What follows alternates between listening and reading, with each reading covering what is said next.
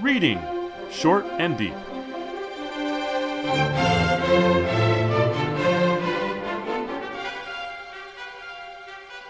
Hi, I'm Jesse.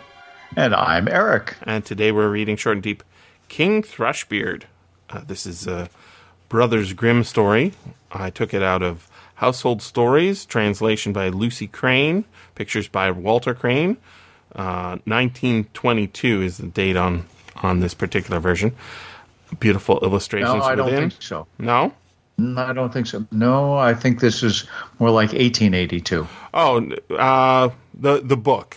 The particular book I pulled it out of has a 1922 date on it. But those illustrations are from the 1882 edition, and the translation is from 1882. Yeah. It's It's one that was in print for many years and republished, and people loved it. You were the one who first told me about the Lucy and Walter Crane translations. If you go to the very first page of the book, Crane illustrator uses cranes to illustrate the opening pages. I guess the birds, not the earth-moving equipment. Indeed, it's a little self-insert there, because there's no birds in this story, although maybe there is. There's a thrush, kind of. Yeah. So I first found out about this, as usual, through Classics Illustrated Junior. I love me some when I first started reading Classics Illustrated, I'm like, I love Classics Illustrated. Then I found out about the juniors, and I'm like, this is an inferior product. Now I'm obsessed with the the Classics Illustrated Junior, and I think of the regular Classics Illustrated as the inferior product. One of the reasons is there's a lot more space available for the juniors to explore the story with imagery. When you're doing a classic novel and condensing it down into a comic book, even if it's a long comic, you're losing a lot. But in this case, we've got a 5-page story expanded into, a 30-page story. You get to spend some time with the ideas, and also there's this phenomena. I don't know if Disney invented it, but now whenever I think about Brothers Grimm stories where some kid is going off into the woods to find a wife, or to get a horse, or whatever the explanation for why some soldier is coming back from a war, there's like opportunities to do things with imagery, like add animal companions that don't add to the story's dialogue, but add to the story's reaction. It's almost like a viewpoint character for the kid reading it. And such is the case with King Thrushbeard and this story. So now when I read it, I am imagining all the sunsets and the trees and all the things that go inside. It's just I think that's the power of Grandma telling you a story when you're tucked in the middle of winter and you get a bedtime story and you get to see these pictures in your head. So it's like a little exercise. And I invite our readers to do that while Eric reads this story to us. A king had a daughter who was beautiful beyond measure, but so proud and overbearing that none of her suitors were good enough for her. She not only refused one after the other, but made a laughingstock of them. Once the king appointed a great feast and bade all the marriageable men to it from far and near, and they were all put in rows according to their rank and station. First came the kings, then the princes, the dukes, the earls, the barons, and lastly the noblemen. The princess was led in front of the rows, but she had a mocking epithet for each. One was too fat. "What a tub!" she said. Another too tall. "Long and lean is ill to be seen," said she. A third too short. "Fat and short, not fit for court," said she. A fourth was too pale. A regular death's head. A fifth too red-faced. "A gamecock," she called him. The sixth was not well made enough. "Green wood ill dried," cried she. So everyone had something against him, and she made especially merry over a good king who was very tall and whose chin had grown a little peaked. "Only look," cried she, laughing. "He has a chin like a thrush's beak." And from that time they called him King Thrushbeard. But the old king, when he saw that his daughter mocked everyone and scorned all the assembled suitors, swore in his anger that she should have the first beggar that came to the door for a husband. A few days afterward came a traveling ballad singer and sang under the window in hopes of a small alms. When the king heard of it, he said that he must come in, and so the ballad singer entered in his dirty, tattered garments and sang before the king and his daughter. When he had done, he asked for a small reward, but the king said, "Thy song has so well pleased me that I will give thee my daughter to wife." The princess was horrified, but the king said, "I took an oath to give you to the first beggar that came, and so it must be done." There was no remedy. The priest was fetched, and she had to be married to the ballad singer out of hand. When all was done, the king said, "Now, as you are a beggar wife, you can stay no longer in my castle, so off with you and your husband." The beggar man led her away, and she was obliged to go forth with him on foot. On the way, they came to a great wood, and she asked, "Oh, whose is this forest, so thick and so fine?"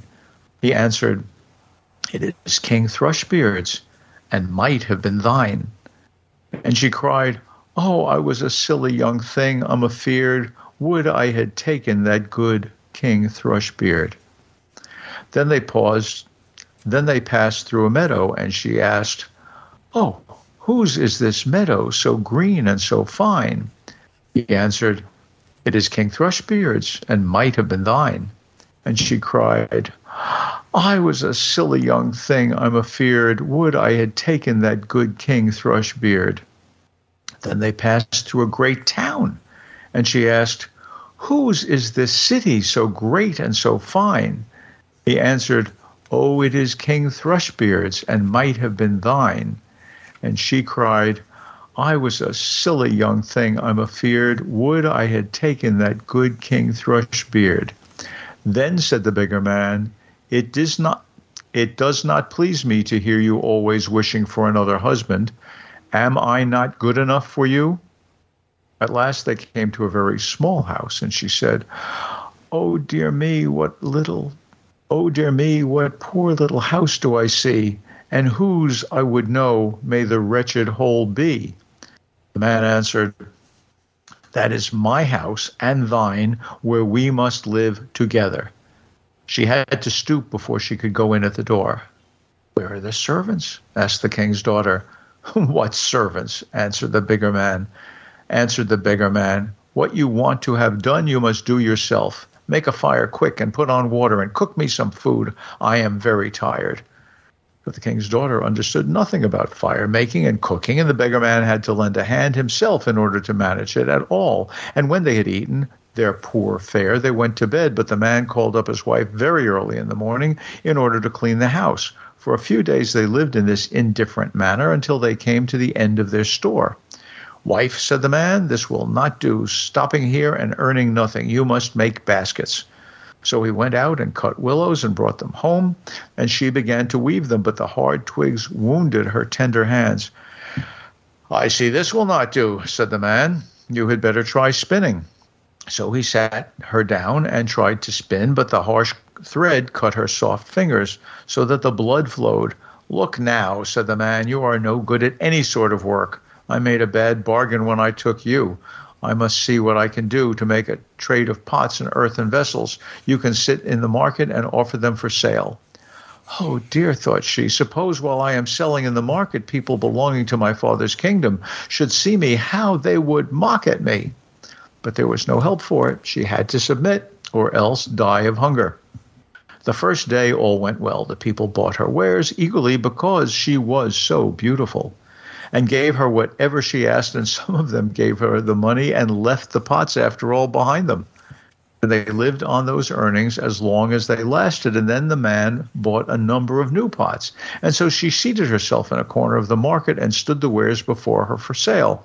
All at once, a drunken horse soldier came plunging by and rode straight into the midst of her pots, breaking them into 1,000 pieces. She could do nothing for weeping. "Oh, dear, what will become of me?" cried she. "What will my husband say?" And she hastened home and told him her misfortune. "Who ever heard of such a thing as sitting in the corner of the market with earthenware pots?" said the man. "Now leave off crying. I see you are not fit for any regular work. I have been asking at your father's castle if they want a kitchen maid, and they say they don't mind taking you. At any rate, you will get your victuals free." And the king's daughter became a kitchen maid, to be at the cook's beck and call and do the hardest work. In each of her pockets she fastened a little pot and brought home in them whatever was left, and upon that she and her husband were fed. It happened one day when the wedding of the eldest prince was celebrated. The poor woman went upstairs and stood by the parlor door to see what was going on. And when the place was lighted up and the company arrived, each person handsomer than the one before, and all was brilliancy and splendor, she thought on her own fate with a sad heart and bewailed her former pride and haughtiness, which had brought her so low and plunged her in so great poverty. And as the rich and delicate dishes, smelling so good, were carried to and fro every now and then, the servants would throw her a few fragments, which she put in her pockets, intending to take home. And then the prince himself passed in, clothed in silk and velvet, with a gold chain round his neck. And when he saw the beautiful woman standing in the doorway, he seized her hand and urged her to dance with him, but she refused, all trembling, for she saw it was King Thrushbeard who had come to court her, whom she had turned away with mocking. It was of no use her resisting. He drew her into the room, and all at once the band to which her pockets were fastened broke, and the pots fell out, and the soup ran about, and the fragments were scattered all round. And when the people saw that, there was great laughter and mocking, and she felt so ashamed that she wished herself 1,000 fathoms underground. She rushed to the door to fly from the place when a man caught her just on the steps, and when she looked at him, it was King Thrushbeard again. He said to her in a kind tone, "Do not be afraid. I and the beggar man with whom you lived in the wretched little hut are one. For love of you, I disguised myself, and it was I who broke your pots in the guise of a horse soldier. I did all that to bring down your proud heart and to punish your haughtiness, which caused you to mock at me." Then she wept bitterly and said, "I have done great wrong and am not worthy to be your wife." But he said, "Take courage. The evil days are gone over. Now let us keep our wedding day." Then came the ladies in waiting and put on her splendid clothing, and her father came and the whole court and wished her joy on her marriage with King Thrushbeard. And then the merrymaking began in good earnest. I cannot help wishing that you and I could have been there too. I like that you and I are now in the story, Eric. That's important to me. Absolutely. I like that ending. Well, I'm sure we'll enjoy the food. We'll enjoy the food. Yeah.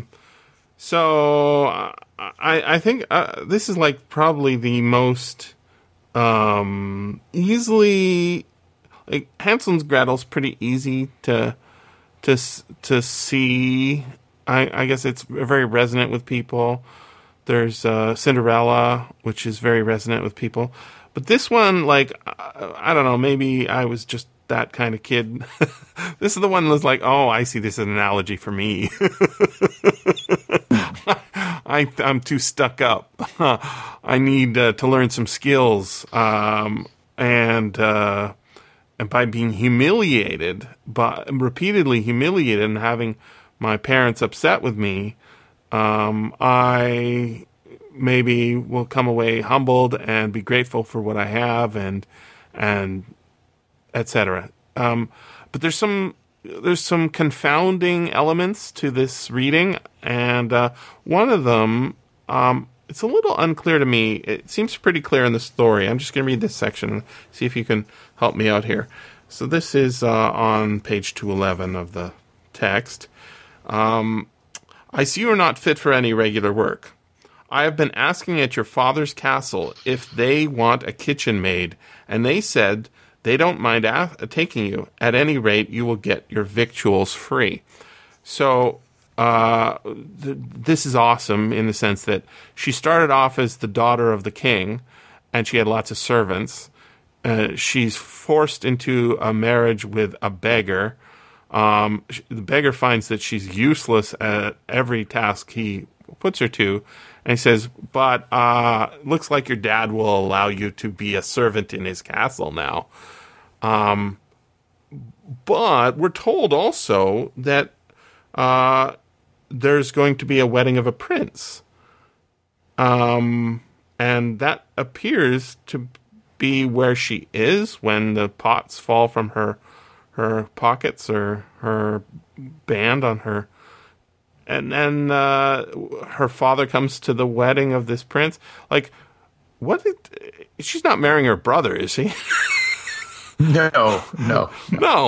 So, is this is this important to the story? I think it's amazing to see her humiliated in the sense that she had servants. Now she is a servant in her own household.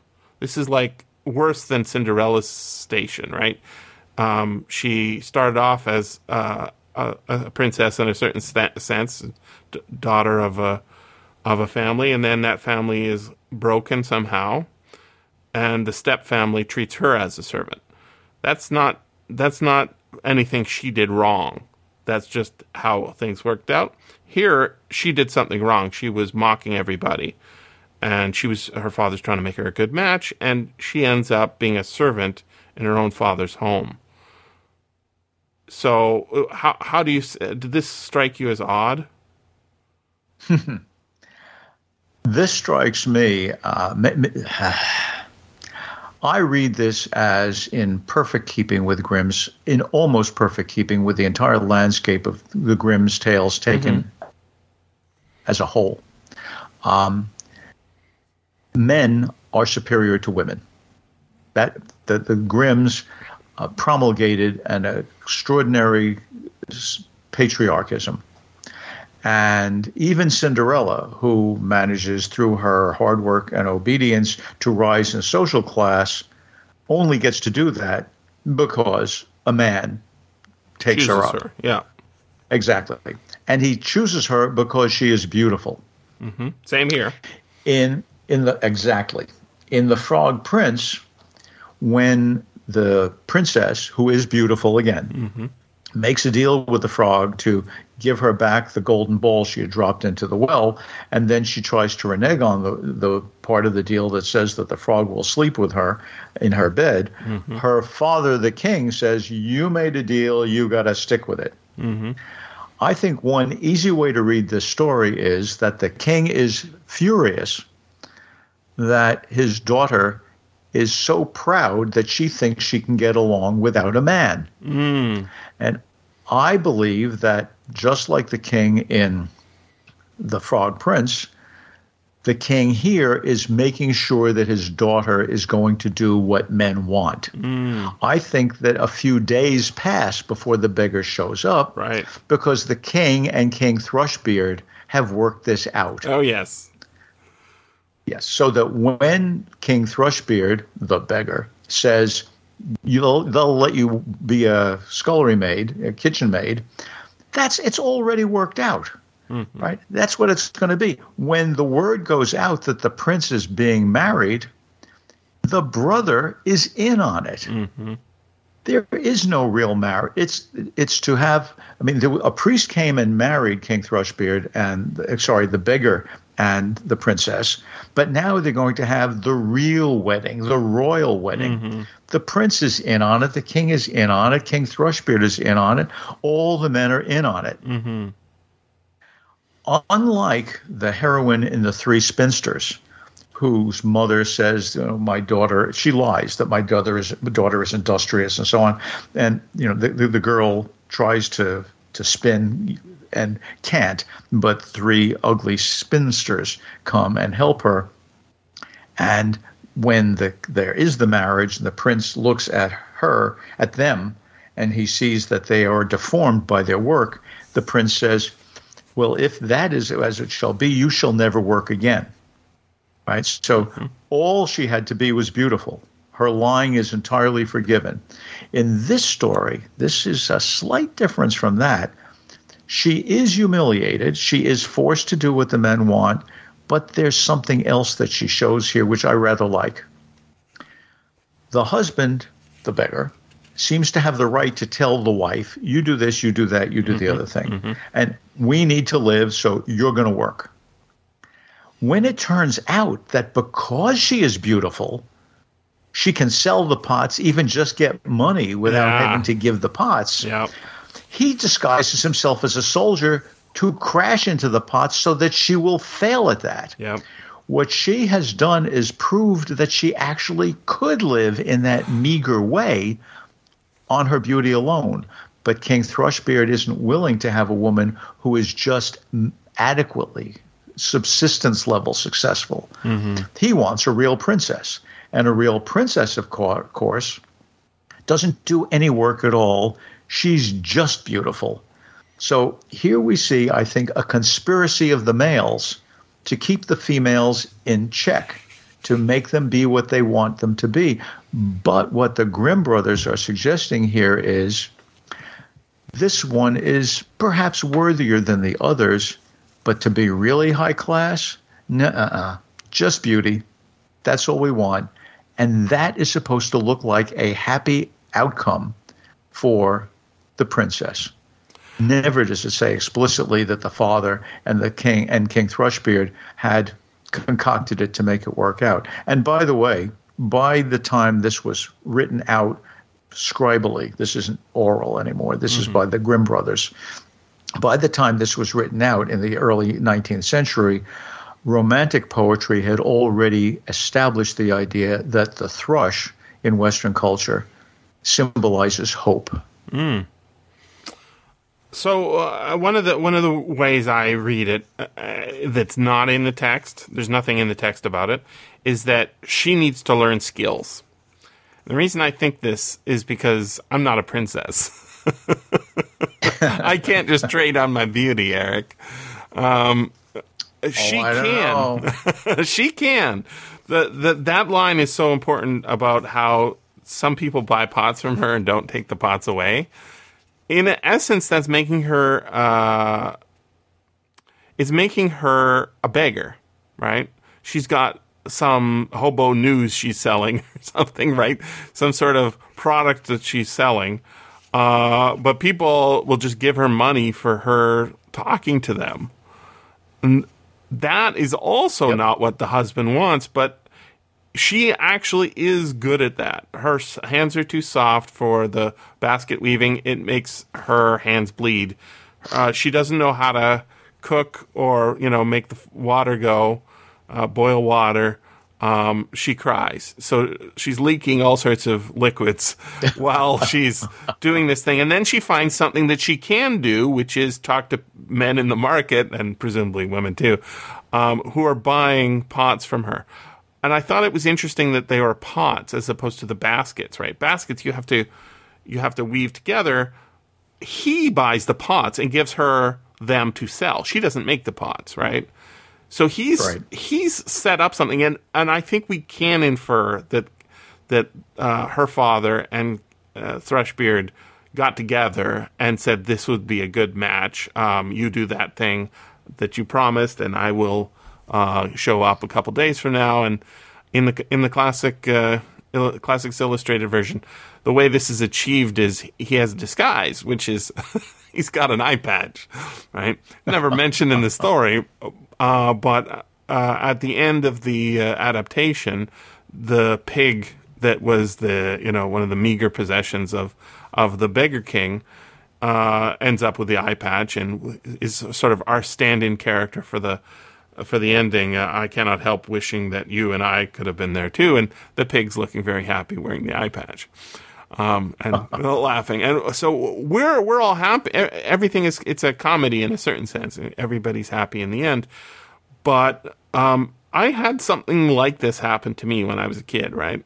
My father died, and my uncles are telling me, hey, you need to, if you want stuff, you can't just like expect other people to give it to you. You have to like earn money. I'm like, I don't want to earn money. I just want comic books. Read them on the sidewalk. That's all I want. I just want the comic books. And they're saying, well, yeah, you know, that's not realistic. And here, what you should do is get a job delivering newspapers. And I'm like, I don't want to get up at 5 a.m. Well, those are your options. You can have no comic books, or you can get up at 5 a.m. And I was convinced somehow, probably through various humiliating experiences. Which apparently you have repressed. Right. Well, the thing is it is being a beggar, right? Can I have this? Can I have that? But once you say, I don't want to do this, but I guess I need the money because I want stuff. I can't just trade on my looks. So I guess when I'm reading this, and I'm reading it with students, I don't think that they think that they're princesses. Some of them are. I have some students who come from wealthy parents. I was surprised that all my friends seemingly had allowances. I didn't get any allowance. I didn't get a monthly amount of money just for existing. I had to work. I had to get up at 5 a.m. do this horrible thing. It's hard to get up at 5 a.m. in the middle of winter and then do the work and then go to school. But maybe it taught me something to be more humble. Maybe I'm better with my money now. I don't know. But her sin to me is just making fun of everybody and being haughty. And I think that that's something that princesses shouldn't be, but also just any person. And if I had a daughter who was, I'm better than you, like I'll be the worst thing ever. Just saying that to her friends, oh my God, I would have to invent some King Thrushbeard style situation to humble her and make her appreciate the value of just being a nice person. And yeah, you don't have to choose the person I say you're going to marry, the theoretical parent Jesse, right? But you can't go around making fun of people who you meet. That's just not cool. I think you're right. I think that she is humiliated and she becomes a better person. And that's what I meant when I said this is almost an exact fit for the entire Grimm landscape. Mm-hmm. Because in the Three Spinsters and in The Frog Prince, they don't actually do anything to become better. Right. They just get it because they're forced to, and they're beautiful. And then they move up and they act like princesses, as they should, because now they actually are princesses. That here, in fact, the person becomes better. One of the ways in which she becomes better, I think, is really very, very clever. It's the pots that you pointed to. If she had sold baskets, she could not have used those baskets to bring back soup. Right? Mm-hmm. Pots and baskets are both receptive objects. Yes. Iconographically, they remind us of female receptivity. Yes. But soup would fall right through a willow basket. It won't through a pot. And so the move from the baskets to the pots is a move towards something that is more appropriate for the elementary function of the female in the patriarchal world that the Grimms promulgate.